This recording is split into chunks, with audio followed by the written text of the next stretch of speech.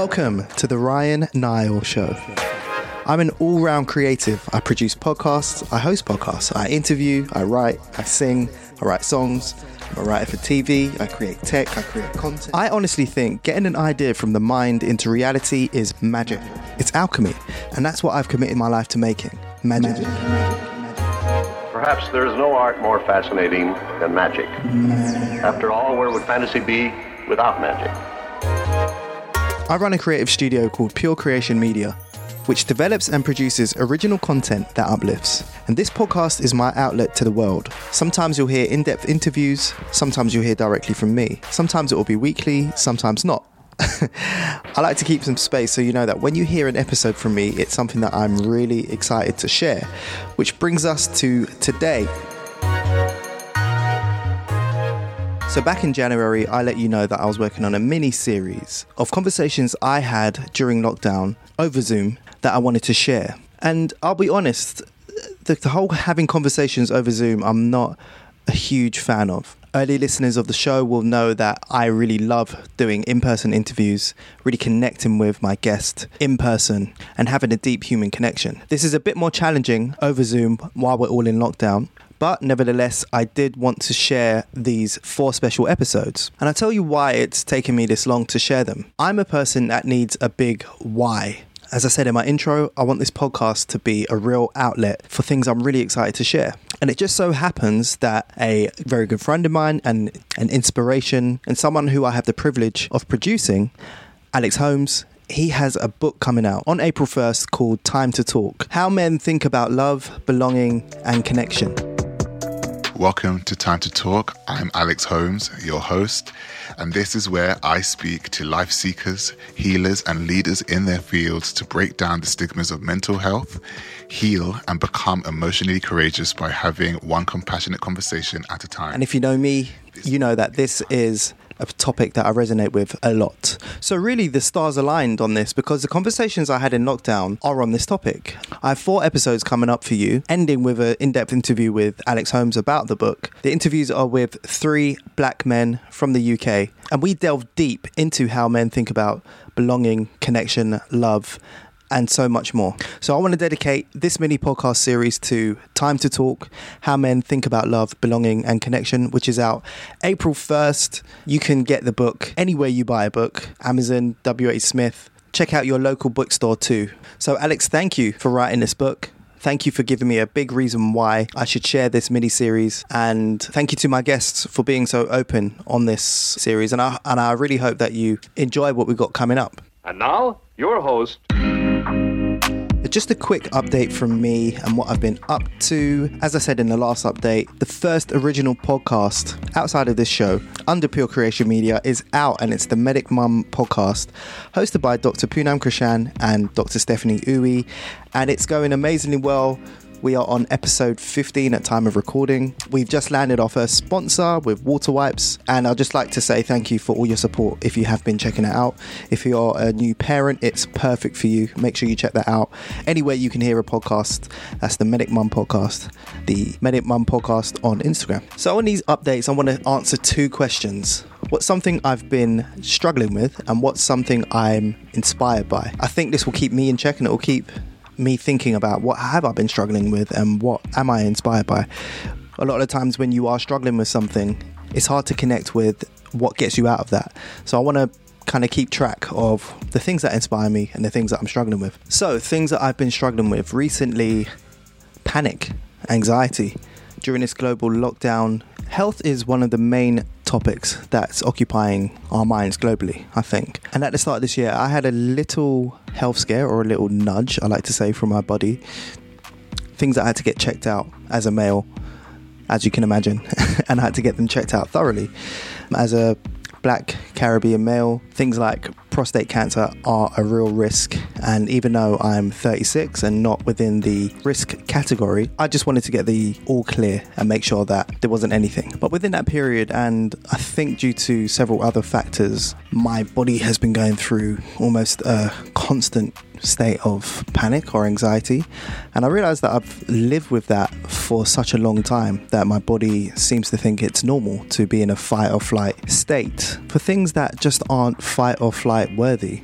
So my body reacts as if there's a lion around the corner that's going to eat me, when really I'm just standing up on a Zoom call or recording this podcast right now. And it's exhausting, and meditation has helped a lot. So many things have helped, but yeah, it's exhausting, and that's something I've really been struggling with, overcoming the physical sensation of panic when there's nothing to be panicked about. And the hard thing is, in my mind, I'm not panicked, I'm super calm, but my body reacts in this way, which is a challenge. But yeah, I'll let you know how I get on with that. I don't know if I need to get something prescribed or have maybe CBD oil or something like that, a tincture, or I don't know, something that will calm the nerves, I suppose. So yeah, that's something I've been struggling with, but I'm doing better today. Hence me recording this. So something I've been inspired by now. Finally got Disney Plus working on my TV, and on Disney Plus there's a documentary series called Inside Pixar, and Pixar is just such an amazing company, an amazing animation studio, and such an inspiration of mine, just in terms of how it's run, the culture that they've fostered, and how every single person, whether or not they're an artist or a creative, they all approach their work in a really creative way with purpose and meaning.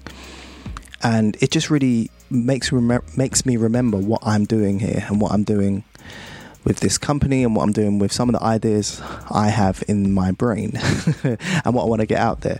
So yeah, I would highly recommend that series if you're a creative. Check that out. The episodes are like 8 to 10 minutes each, and they're just really, really good. I really love them. So yeah, that's something that's been inspiring me a lot lately. And now, our feature presentation. On today's episode, I speak with Mr. Unique Voice, aka Nana Marfo, and we talk about how he was born without a voice, but now he's speaking out for others. We also talk about how his life story was withheld from him for so long, what it's like growing up without a voice, his relationship with his father, when we're hurt, do we forgive and forget? How his mum dedicated her whole life to save his, and struggling with disability as an adult during COVID. I got a huge amount from this conversation, and I hope you do too. It's really illuminating. So I would implore you to listen through to the end, because it's really uplifting and I think you'll get a lot from it. It's really inspirational. Nana, we salute you. So welcome to the Ryan Nile Show. Nana, how are you? I'm good, thank you. Thanks for coming on, man. I know we've been trying to organise this for nearly a year now. Yeah, long overdue. Yeah, and now we're in the second lockdown. We were postponed by the first lockdown because we were supposed to do this in person. Yeah. Which I prefer, but yeah, it's just been crazy trying to organise anything that's in person. So yeah, I appreciate you jumping on Zoom today. My pleasure. This podcast is sponsored by Zoom, like everybody else. So yeah, man, I really want to, uncover your journey so far. So listeners, Nana is a children with disabilities family worker, and that is not by accident. Nana is well positioned for this kind of role, and we're going to uncover that. The show is all about the moments that change us, those times in life that really define who we are, and that's what we're going to uncover today with Nana. So the first question I want to ask you, Nana, is why are you nicknamed Mr. Unique Voice? I knew that question was coming. Mr. Unique Voice stemmed from my life experience and basically being able to have my voice heard in particular realms that my voice shouldn't be heard. It all stemmed from being born with a limited, narrow airway and the possibility of me not having a voice at all. Right. So the uniqueness of me being able to have a voice based on the condition I have is a miracle in itself. Mm. And it's a unique journey. Absolutely. So just talk to me about that. What is a narrow trachea, and how young Don't were worry, you when you're not the only one. Tracheostomy. Wow. So basically, I was born in the 80s when medicine hadn't advanced. And when I was born with a narrow airway. And to add to that, I was born 6 months premature. Right. So my airway hadn't developed. Oh, I see. Yeah. Obviously, being born at 6 months, you can imagine some of my internal organs hadn't fully developed with me. But let me break it down for you. So being born 6 months premature, 3 months early, but in terms of my organ growth, I was 3 months undeveloped. Wow. So the supporting organs weren't there to support the growth of your voice and your your airway, even to breathe, right?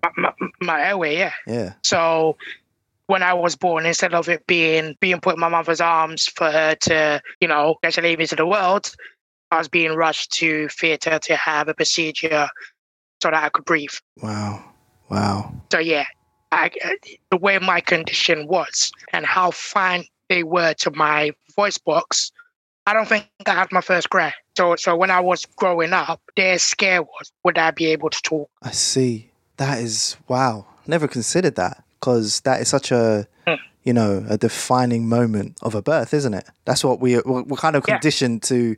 All right, when is the baby going to have that first cry, that first breath of air and that first cry? And so for you, it wasn't there. That must have been a really scary moment for your mum. Yeah, scary moment for mum and dad, not having that first cry. At first they thought, oh, he didn't make it. What's wrong? What's going on? And the doctor said, yeah, he's alive, but we need to wheel him off to do a procedure straight away. Man. So I spent, because of my underdevelopment and my narrow airway and medicine being what it was in that time and space, I spent 2 years in an incubator in Guy's Hospital. 2 years? Mm-hmm. Wow. So I didn't come out till I was about 3.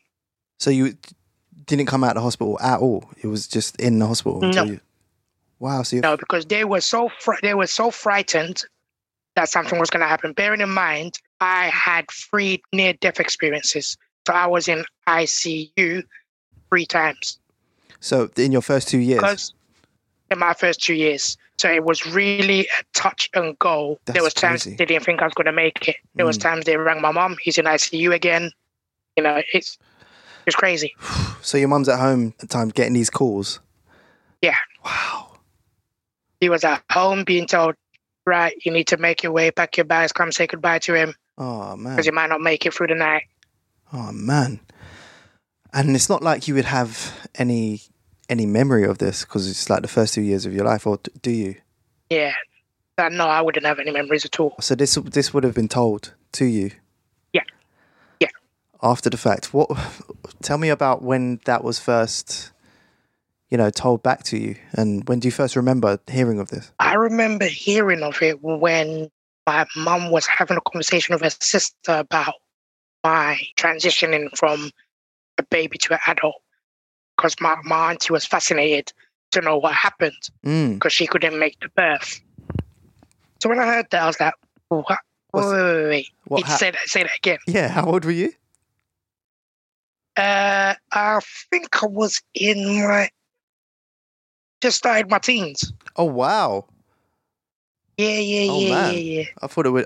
I imagine it would have been a bit earlier, but no, because you have to understand at that time, and especially African parents in that generation, explaining stuff to their kids was like getting blood out of stone. Yeah. So even for my parents to explain to me that I was different from my peers, it took me acting out in school to establish I was different, for it to be explained to me. But we'll come to that. I'm not going to speed up the story too much. No, it's very revealing though. Wow, that makes a lot of sense. So first 2 years, near-death experiences, your mum's being called, your son might not see through the night. What's she told you from that experience? What did she suppress the trauma from it to kind of give you? I think she suppressed the trauma. My father handled it differently. My father just asked the doctors, if he's going to go through pain, then why don't we just let him go? Wow. So you can imagine I found that out when I was 18. Oh, man. How did that make you feel? I had a lot of hatred for my old man, put it that way. Yeah. Because at that time, I could not compartmentalize his thought process at that point, Of course not. telling a doctor if he's in pain, we're not going to fight for him. Just let him go. I had rage for a long time. It was built up rage. And for years, it affected me and his relationship. I can imagine. There's so much to kind of dive into. Can I ask, so your mum and dad, are they still here as well? Yeah. My father's back home, but my mother's still here. Okay, that's good. And what's your relationship with him now? To put it diplomatically, I would say it's civil. Okay. Once you're told a horrific element of your life to that extent, it can. I know people that say, "Oh, you can forgive and forget," but stuff like that you can't forget. No, I hear you. Especially where it's, so life defining, because you found out this about you when you were, sounds like early teens. So to know, it's such a weird thing, because it's a thing that a lot of us take for granted, actually, knowing where you come from, who you are, what your story is, right? And what your story is kind of defines your behaviors, what you want to do, your ambitions and things like that, how you interact with people. And for a big portion of your life, up until secondary school, it sounds like, where things can, even late primary school, where things can get a bit awkward or confrontational with other characters and things like that, you're really starting to find yourself. You didn't have a true base of who you are, and it wasn't until you kind of overheard. So you overheard when you was in early teens. It kind of slipped out. And it slipped out. So do you feel like you was kind of being kept away from what actually happened? I felt some of my truth was hidden, and it only came out because I may have poked the bear without realizing I poked the bear. Certain people within my family slipped out with certain information, and it kind of piqued my intellect, and I wanted to know, can't tell me a story halfway and not carry on. I can understand some people thought it would affect the relationship, but if it's about me, I needed to know. Of course. And it did affect the relationship, but such is life. Things happen for a reason. They do. But did you feel that they maybe kind of withheld that information with a good intention to begin with, and then it kind of just, once you hide something, then you have to start hiding all these other different things, and it's like when you tell one lie, you tell another lie to cover up that lie. Yeah, exactly. It just carries on. And then and then it's like, it's not even so much the information that hurts you, it's the lies.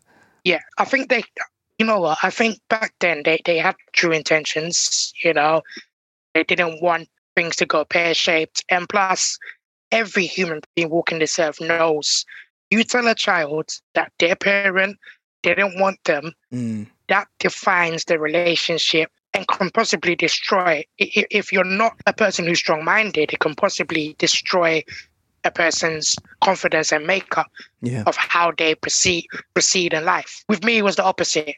It made me angry. It broke the relationship between me and my father. Up until that point, I held him as a god. Right. But then when I found that out, I just thought my whole entire life was a lie. But it defined and it shaped me for who I am and who I am today. Absolutely. So I guess it needed to come out. I'm glad it came out when it did, because if it came out in my old age now, I probably would have been a broken man. I probably wouldn't have handled it as best as I'm handling it now. For sure. So did they have the right intentions? They possibly did. But what hides in the dark comes in the light. Always. It needed to come out. It did. And I'm just trying to think, what health implications that had on you with holding the information. What did you know and what didn't you know? at the time growing up, as I said before, I didn't quite establish I was different from others. I just thought I was a regular Joe Blogs. I could play with my friends. There would be no consequences. And I could do, the world was my oyster. Finding out that information, I think over years, it built up a lot of anger issues. So I think over the years, it then developed into high blood pressure. So it escalated from me being angry a lot to not being able to maintain my, blood pressure because, I was always thinking, why? Stewing on it. Why me? I was always, dwelling on it. So is this before you found out? So let's say like 11 or 12 years old, because you kind of said that you was having episodes or like acting up in school. Was there this like physical building up of tension that was like manifested by things you didn't know, or? I think when it came to explanation and making me understand certain things, both parents, they've done a great job in raising me, but I think communication lacked. Right. In terms of making me understand what was happening to me. Why was I different from my peers? Why was I being put in a classroom during the winter periods and my friends could play outside? Okay. What was the tube? What was the reason for me having the tube in my neck? Why did I need to go to speech therapy every 6 months? So none of these things were explained. I would see my friends having fun and I'm being told, you need to go speech therapy at Great Ormond Street, where they would be prodding me, looking at heavy notes concerning my life and asking me, how's the tube, Nana? Did you want it out? At a young age, I didn't understand none of that. Because it's always been there. Yeah. All I was interested in is, can I go outside and play football? Yeah.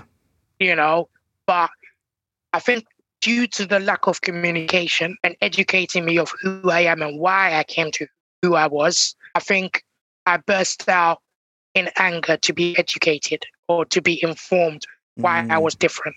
Right. And my way of doing that was lashing out on teachers and possibly turn into a little bully at school. So I think it was my cry for help. Oh, of course. Yeah. I mean, to kind of be thrusted in the world through now what you know happened to you, and then you had the tube in your throat from, by the sounds of it, from 2 years old.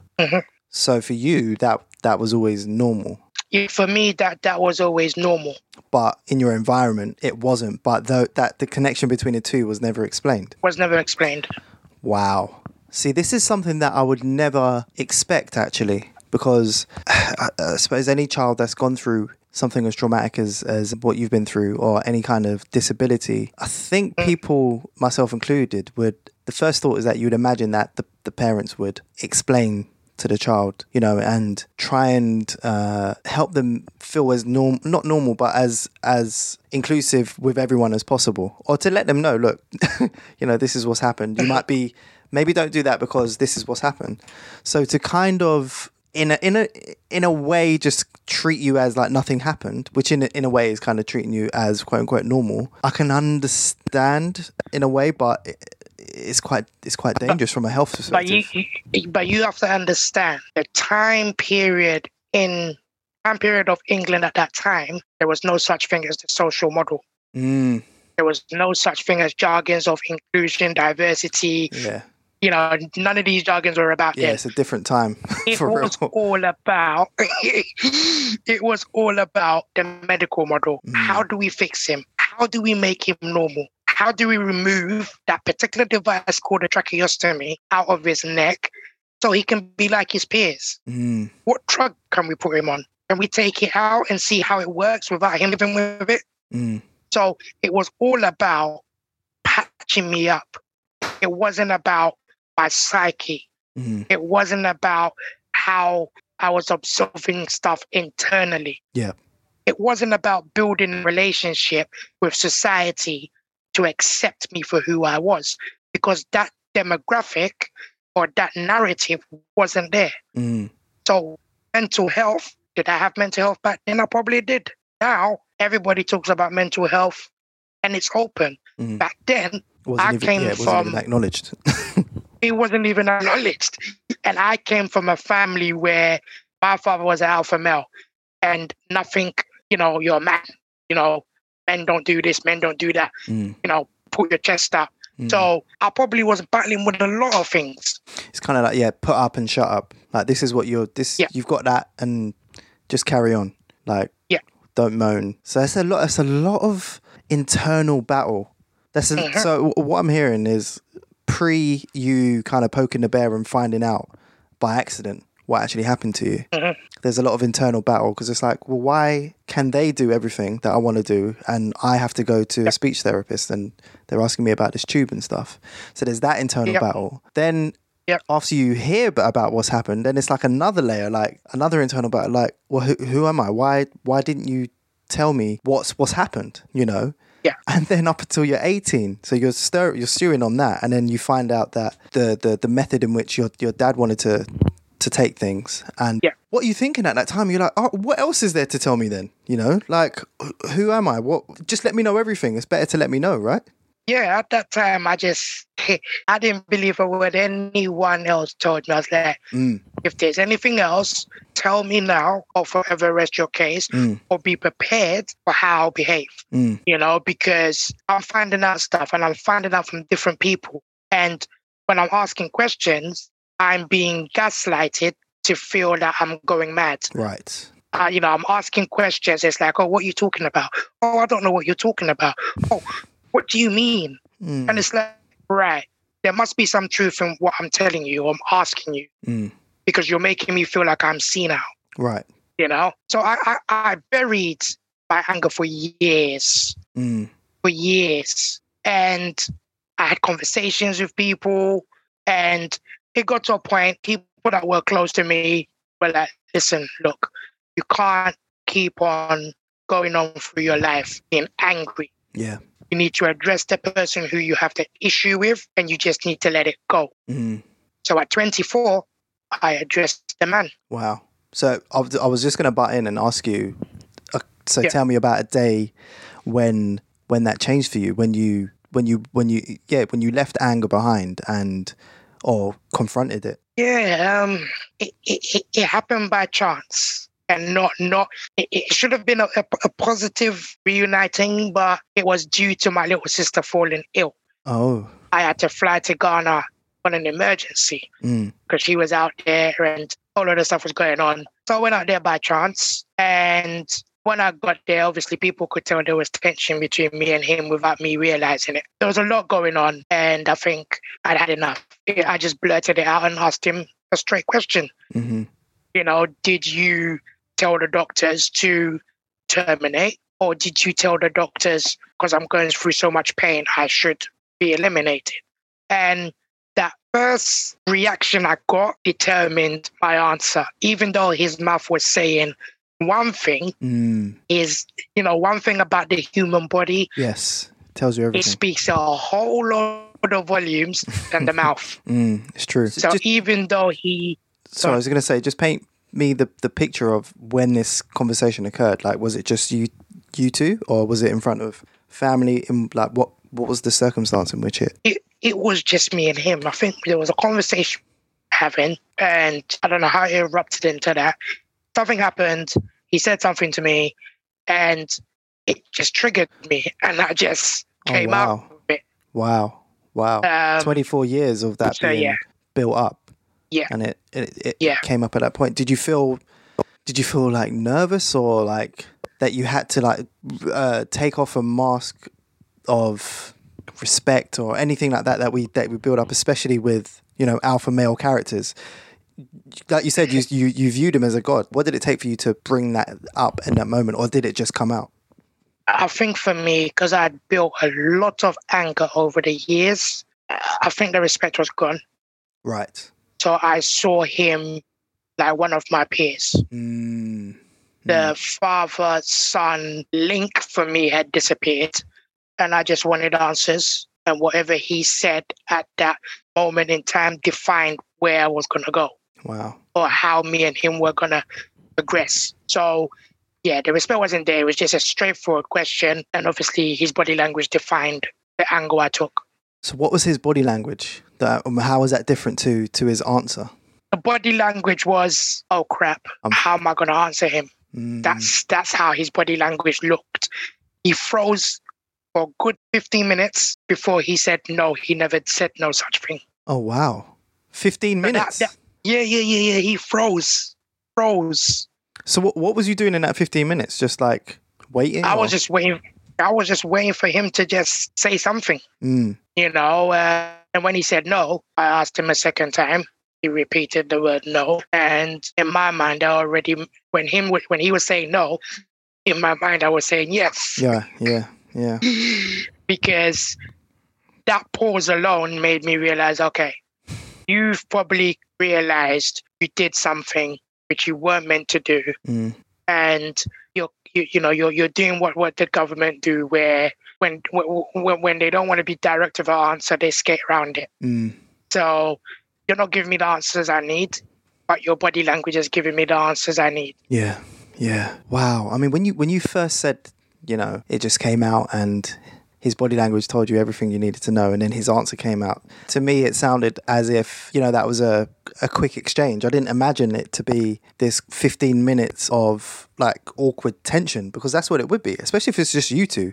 After all of these years, your whole identity is kind of wrapped up within this story, and your health as well. Yeah. And you muster up the courage or the will to ask this question. And for there to be that 15-minute silence, I'm sure everything went through your head and you got everything that you needed to know from there. Yeah, I did. I mean, it wasn't even plucking courage. It was a thing that in my mind, I wanted answers. So I didn't care how I was going to get it. Or how I came across, whether I came across aggressive. Right. I needed answers. So I don't think he was prepared. No. I don't think he thought I was going to ask him that question. And for a minute, it was like, I think the first thing he said before he answered was, who told you? Right. Who's been speaking to you? And I was like, okay, that's irrelevant. Whoever spoke to me, whoever told me, that's irrelevant. I just need to know, did you say it? Yeah. Oh, man. Yeah, because it sounds like he never expected you to, one, even know, and two, ever ask. Yes. Man. So it's not only a day that changed you, it changed him. Yeah, because I think it threw him for six for me finding out. Because he stopped. When I asked him, the way he stopped, I was thinking, okay, in his mind, he's thinking, how did he find out? That must have been turning in his head. Yeah. No, definitely. Like you said, if you've started, this whole thing with lies after lie after lie after lie, and you've covered it up, that in a way becomes the normality. And as long as no one brings it up and there's no questions or anything like that, it's like, just carrying on as normal. And then here you are with the demanding answers, and it's like, all right, life is not the same from here. There's no option for life to be the same for you. You're now feeling what I've been feeling. You're now feeling what I've been feeling, which is this unrest. I've not been settled this whole time. And in order for me to get peace, because you said this conversation came off of your friend saying to you need to kind of drop the anger, or you need to release that somehow, and this conversation coming almost by accident. But everything happens for a reason, like you said. Yeah, it's almost like a transference, it sounds like. Oh, so yeah. Did you find, after analysing his body language and getting a message that you got, I was going to say that you needed, but getting a message that you got from him, did you feel any sense of peace? Like what went through your mind? What decisions or what thoughts happened at that moment? Was I relieved? I don't think in that moment in time I was thinking about being relieved. I think I was disappointed. And, to grow up with a man who I felt had my best interests at heart, and then to get to the age I'm at and then to realize, okay, all of that was a cover-up. And to understand that, okay, I really am in this world due to my mother. Because if my mother didn't intervene when she did, then if he had his way, I wouldn't have existed at all. Yeah. So that thought process just kept on churning in my head. But in terms of Did I forgive him? I let the anger go. But did I forget? Not really. I don't think about it as much now in my latter years, but it's just a stone wall between me and him. Yeah, yeah. Absolutely. And you know what? I think in my philosophy and the way that I view things, I think that's fine. There's a lot of kind of new agey thoughts about forgive and forget and, like rekindle and stuff like that. But I personally view things as letting go the anger is the thing. Letting go that rage, and that they say it's like holding on to a hot stone with the intention of throwing it at someone else, but all the while it's you being burnt, right? Yeah. And putting that down and moving on, but it doesn't actually serve you to forget. It doesn't serve you to forget. It doesn't serve you necessarily to, if it doesn't empower you to rekindle, just for the sake of it, because of what it looks like to others, or, what it's like being from like a traditional background where it's like, there's a lot of, oh, what does this look like? Or what does this person think? Or, do you know what I mean? Yeah. It's never the other way around, by the way. Do you know what I mean? Like, what's the impact on the child? Anyway, that's a podcast episode in itself. I think, letting go of the anger is the step, and then from there it creates a space and it lets other elements in. Like you said, you realised at that moment, if it wasn't for your mum who gave you life in the first place, but also saved your life, what could have been, so what happened with your relationship with your mum following this? Well, when I was 10, my trachea got taken out and I went to live with my old man. Oh, so from the age of 10. Sorry, just what is the trachea then? Right, so tracheostomy tube is a tube that is inserted in the trachea to enable oxygen entering the body. For some people, it's to enable that they can speak, and for others, it's a way for them to be fed. Right. So you got this taken out when you were 10? I got it taken out when I was 10, and I went to live with my dad for 5 years in Ghana. Oh, wow. So from the age of 10 till I was 14 or 15, the bond between me and my mum wasn't there per se. So when I came back at the age of 15, I had to rebuild that bond with my mother. And you can imagine 16 to 18 is the most crucial age that a teenager can turn from good side or to bad side. It depends what path they take. Yeah, particularly in London. Particularly in London. So living with a man for so long, a man that allowed me to determine my day-to-day living, giving me an allowance to live off, then to come to a mother who wanted to control everything and wanted me to inform her of my whereabouts, inform her of my financial attributes. That was a battle in itself. So I'm not saying the relationship was bad, but it was kind of like a power struggle. Bearing in mind at the age of 15, I didn't know what I knew. So again, I felt my dad was God. Right. So there was a power struggle. Dad lets me do this. Why are you not doing it? Why are you asking me for, where I'm spending my money? Why are you asking me where I'm buying this? So up until I was 18, I understood the true value of my mother. So from then till now, the relationship is completely different. Yeah. In which ways is it different? I understand her more. Yeah. And I would say I appreciate the risks he took back then to enable that I stayed alive. Yeah. Yeah. And that, knowing what you know now, do you kind of understand why she was a bit more controlling? Being that you've kind of been to and fro, it feels like every 5 years of your life up until like 24 is like something else. It's like different chapters. It's been a roller coaster. Absolutely. I fully understood why she done what she done, and I fully understood her mindset. It's a mother's instinct to protect their child. Yeah. So at the tender age of my teens, I never understood it. I thought she was a pain in the backside, but I didn't know the history behind why. Growing up, I've understood why. Yeah. Growing up, I've understood, she had to take some hard decisions. She had a lot of throwback from my father, and she had to stand up for herself. Yeah.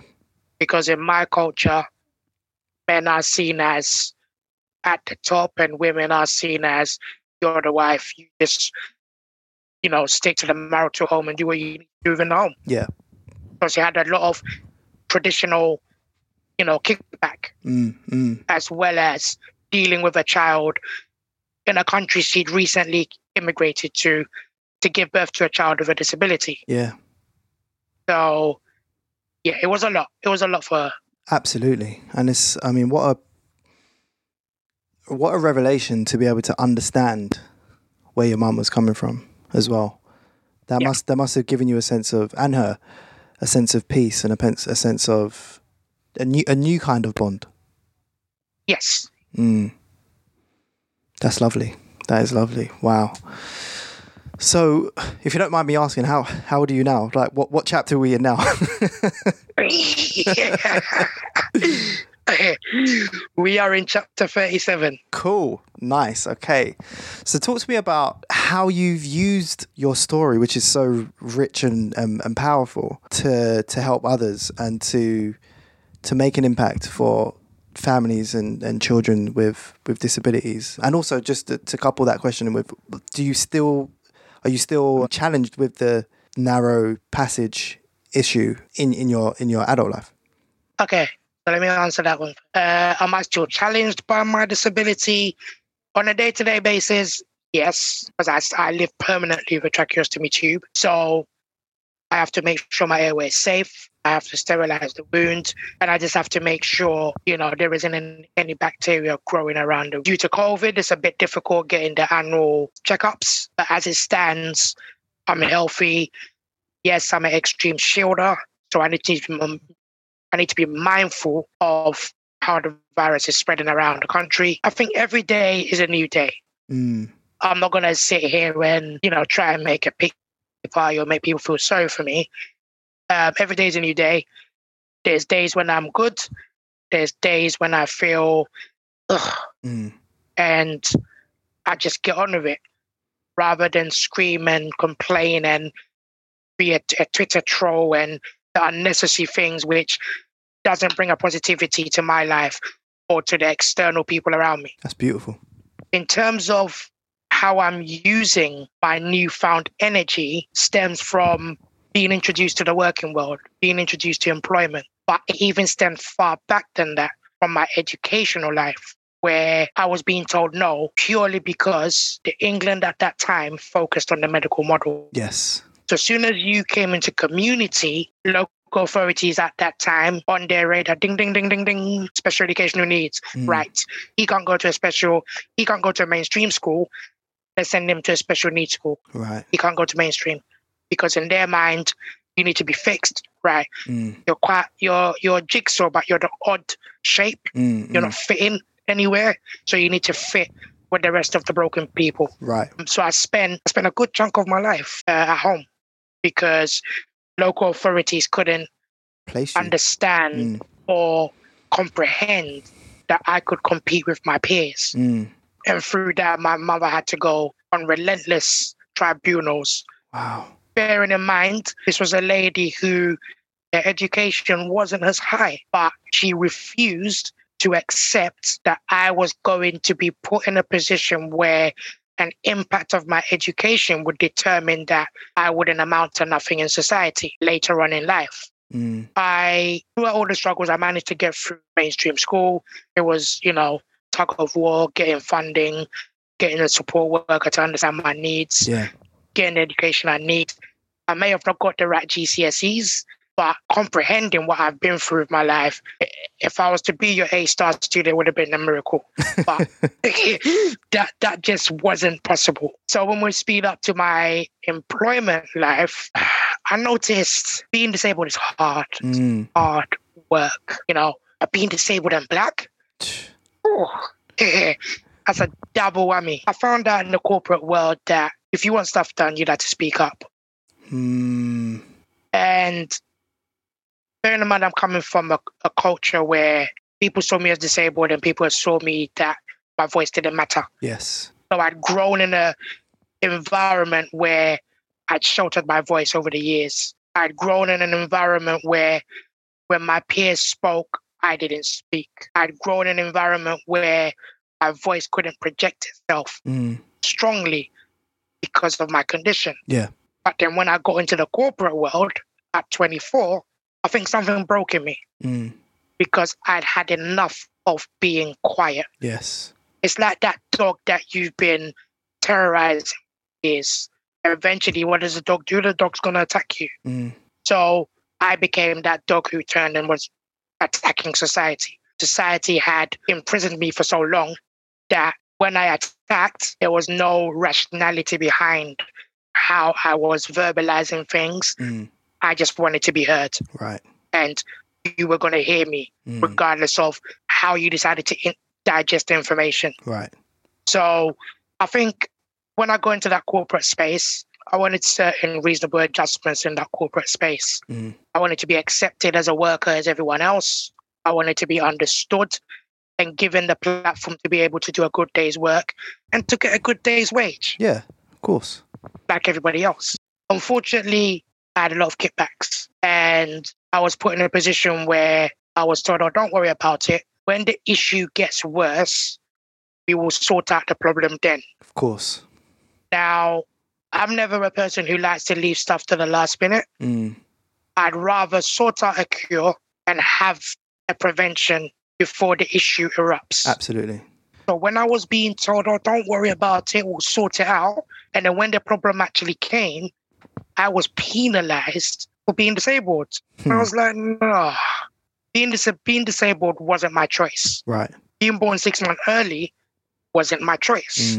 Living with a tracheostomy tube permanently was not my choice. Yeah. So I then decided to speak out. I decided to, challenge managers in the workplace concerning my duty of care. I decided to start reading employment law books. And fancy Facebook decided to do Facebook Lives. I jumped on there. I jumped on there in 2016. Yeah. And done my first Facebook Live about being disabled and working in a corporate environment. Good on you, man. Good on you. And the amount of attention I got for that alone, I just thought I was just having a rant. Yeah. But the amount of DMs, people actually ringing me on Facebook Messenger, you're saying something that I've been thinking about for years. Yeah. I've been going through this, but haven't had anyone to talk to. It was overwhelming. So then I realized that as much as the Disability Discrimination Act came into force in 1995, nothing had changed. Yeah. They just put writing on the wall. Basically. It was an act that no one enacted. There you go. So I think my advocacy work started then. I started to use my own examples. I left myself vulnerable and opened up. It showed people my struggles, which I never complained about. Yeah. Yeah. Some of my friends watched those videos and was like, wow, we didn't know you went through this. Wow. We've been friends with you for years. Yeah.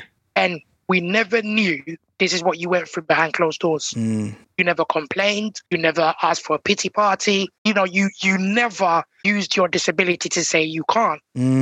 But that's because I had a mother who didn't allow me to do that. Yeah, it's just got goosebumps when you said that, actually. Because I was going to say there's so many parallels to what your mum did in advocating for you from right from the start, man, and overcoming the numerous barriers that she would have had to go through as a woman, as an immigrant. That you said not being educated to the point that you'd expect to be able to handle tribunals and the battle that she's had to do. And you have to remember, around those times as well, it was heightened with Stephen Lawrence. Yes. Yeah. So you can imagine the backdrop or the kickback. Definitely. She was getting around those times. Definitely. Yeah. The social landscape at that time would have made it so much more difficult. Also, there's no internet. So it's a very much a solo mission, So God bless your mum, man. And God bless you as well for carrying that on. And it's obviously within you, and it's a beautiful thing to be able to take all of those chapters and what you've been through, but turning it around and using it to literally help others, to be that voice. And it's poetic in a way. And I don't want to put your condition into poetry, but the fact that you didn't have a voice and now you are a voice. Man, that's it's epic. It's epic, and I'm in awe. That's why I'm called Mr. Unique Voice. Absolutely, man. Absolutely, and I'm in awe of what you do and your mission and what you have to go through every day, especially what's been happening this year. Like you said, you're an extreme shielder as an airborne virus for someone with a respiratory condition. Respiratory condition. But to take each day as it comes and to carry on with your mission is just absolutely inspiring. Absolutely inspiring. You know, and I didn't think my story was that powerful, if I'm being honest, from when I started doing my advocacy work. But the opportunities I've got just by making people see my story and to make them realize that if I've been able to get to where I am, you can definitely open the door and get to where you need to be. You know, with the Independent giving me a voice, allowing me to put pen to paper, to share the narrative on disability. You know, the Metro giving me my first article, speaking about being voiceless. You know, the opportunities I've had because of modern technology is amazing. Imagine if this technology was there when my mother was fighting for me. Where would I be? Right, exactly. Amazing, man. Amazing. Yeah, like I said, I'm just so inspired by what you do in your continued mission. It's beautiful. So in your current role, is there a way that people can interact with you, or is it talk to me a little bit about that? Right. So my current role is a daytime job. So that's for a local authority. So that's for people within the borough that I work for. It's basically supporting children who have disabilities and their families. And that's enabling them not to go through the pitfalls I went through in the 90s. Yes. You know, you can imagine laws, legislations, numerous cases of other children have heightened the awareness of children and their families. So for me, I suit that role because of what I've been through as a child and being disabled. However, in terms of people reaching out to me, I have a organization called Unique Abilities. Unique Abilities is a platform that enables people with various disabilities. There is no age restriction. I've had 16-year-olds reach out to me. It's to enable people to have a voice. Yes. Your voice is valued. Your voice is important. Your difference is important. You know, you should never shy away from who you are. I did so for so many years. And had I not had that turning point, I probably wouldn't be as charismatic as I am today. Absolutely. So the platform that I built called Unique Ability stems from you're unique, no matter your creed, no matter your shape, no matter your color. If you look at my logo, Unique Abilities logo, it's different colors and it's different shapes. It's meaning disability has no shape, no color. Disability is universal. So everybody with a disability needs to be heard. Right. And if you're not listening or hearing that person, I think you're not being inclusive enough. Absolutely. So it's about a platform that enables inclusion, that enables a platform to speak and just be yourself. That is super powerful, man. That is super powerful. And thank you for creating that platform. So many people need that. And I'm privileged to be able to, you know, uplift this conversation and share it with my listeners. And hopefully they can share it with someone who needs to hear this, you know. Super duper powerful, man. So Unique Abilities, is it uniqueabilities.com or? I haven't built a website for it yet, but I do a lot of communication on Twitter. Cool. So it's Unique Abilities Limited, but I use it through my name, Mr. Unique Voice. Mr. Unique Voice. Mr. Unique Voice on Twitter. My handle is at Mr._Unique_Voice. Beautiful. Beautiful. And I'm sure you're going to get people reaching out to you from this. And super inspiring. I love how it's all connected and how you've used it and how you really turn that around. That's what this show is all about. Those moments in which we turn these moments around and we, you know, you turn trauma into power, into inspiration and into movement. Turn it into a salvation for someone who needs that light. Definitely. Because like it just strikes me what you said. Like you could have been, if you went down the other road, what life could have been. Like you could be stewing in that anger, being a Twitter troll or a YouTube troll, any of these kind of like just angry at the world, innit? But I'm so glad you use that power for good, And we appreciate you for that, man. Thank you so much. Just lastly, knowing what you know now in chapter 37, if you can go back to when you first poked the bear and heard the story of what you went through as a child, as Mr. Unique Voice, what would you say to that child? I would tell the child not to be angry. Education lacks for some people. We're not all the same. And possibly my parent at that time didn't quite know how to deal with the trauma of having a child who had an impairment. And I would tell my younger self to love myself and to not take on other people's fears or other people's perception of what I would be today. There was a lot of pressure on me to be this alpha male. I would tell my younger self, you will be who you will be when you're good and ready, not when someone else wants you to be what they imagine you to be. Life is how you make it. Life is how you determine it. And you are the only one that can walk in your shoes and find your destiny. That's super powerful, man. Nana, thank you so much. I got goosebumps. I really appreciate you coming on the show, and I'm so glad that we could do this, even if it was in lockdown. Hopefully we can do it in person soon. Yes, definitely. All right, man. Thank you so much. Thank you.